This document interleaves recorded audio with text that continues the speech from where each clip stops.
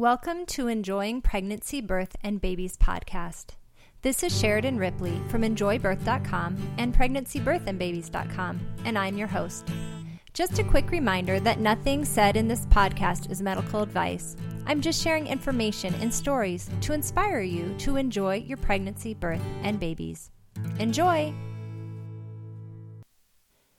Today I'm going to be talking about how you can choose, so choose wisely. Choice number 2, location, location, location. Where's the best place to have your baby? What are your options around you? Many people have the options of a hospital, a birth center, or home. Take the time to research all 3 options. It may sound like a lot of work, but think of it this way. How many places did you visit when you were choosing a wedding location? How much time and money did you invest? Surely your birthing day is as important as your wedding day. There are pros and cons for each location. I believe moms should take time to interview 3 different types of care providers: an OB, a hospital-based midwife, and a home birth or birth center midwife, and then choose the one they feel is best for them. Some moms feel safest at home. Some moms feel safer at a hospital. Luckily, birth is not one size fits all. Choose the one that is best for you. But you won't be able to make an educated decision until you have learned about them all. If after researching all of your options you choose a hospital birth, please take the time to research the different hospitals in your area. Many moms pick their hospital because of convenience, the hospital that's closest to them, or it's where their primary care physician is a member. If I suggest a different hospital to them, some moms would tell me, "Oh, that feels inconvenient." They seem to feel that their birth hospital doesn't really matter. However, the hospital you choose matters immensely. It's hard for me to express just how important the hospital you choose is. Each hospital has different birthing, quote-unquote, rules, and these rules will affect whether or not your birth choices are honored. There were 4 hospitals near me when I was a doula in Orange County, and I would only recommend one of them.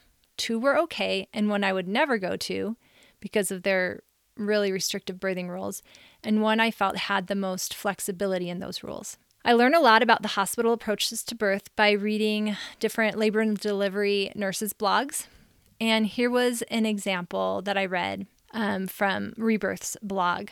And this was her reading about her experience caring for another labor and delivery nurse that was there birthing, but she worked at a neighboring hospital. This woman worked more years than I as a labor nurse, but worked at a different hospital. The hospital she works at is known for some major old school obstetrics. This place still does routine episiotomies, tethers women in bed, elective inductions as early as 37 weeks, and even has a few doctors that do maternal requested cesareans. Okay, when I read that, I was like, wait a minute, did she say tethering women in bed? Yeah. Okay, this post was written back in 2009. However, it could still be happening some places. I don't know, that blew my mind. She goes on to explain how this mom that was birthing at her hospital was so surprised that she was allowed to drink something because in her hospital, they don't allow that.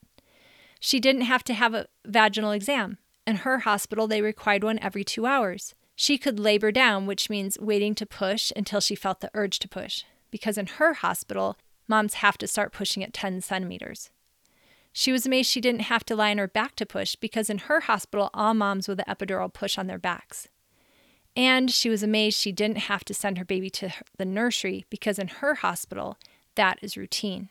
So where would you rather birth your baby? The one that has all those very restrictive rules or the one that gives you more flexibility? And do you know what the routines in your hospital are? You want to ask your hospital questions about their routines.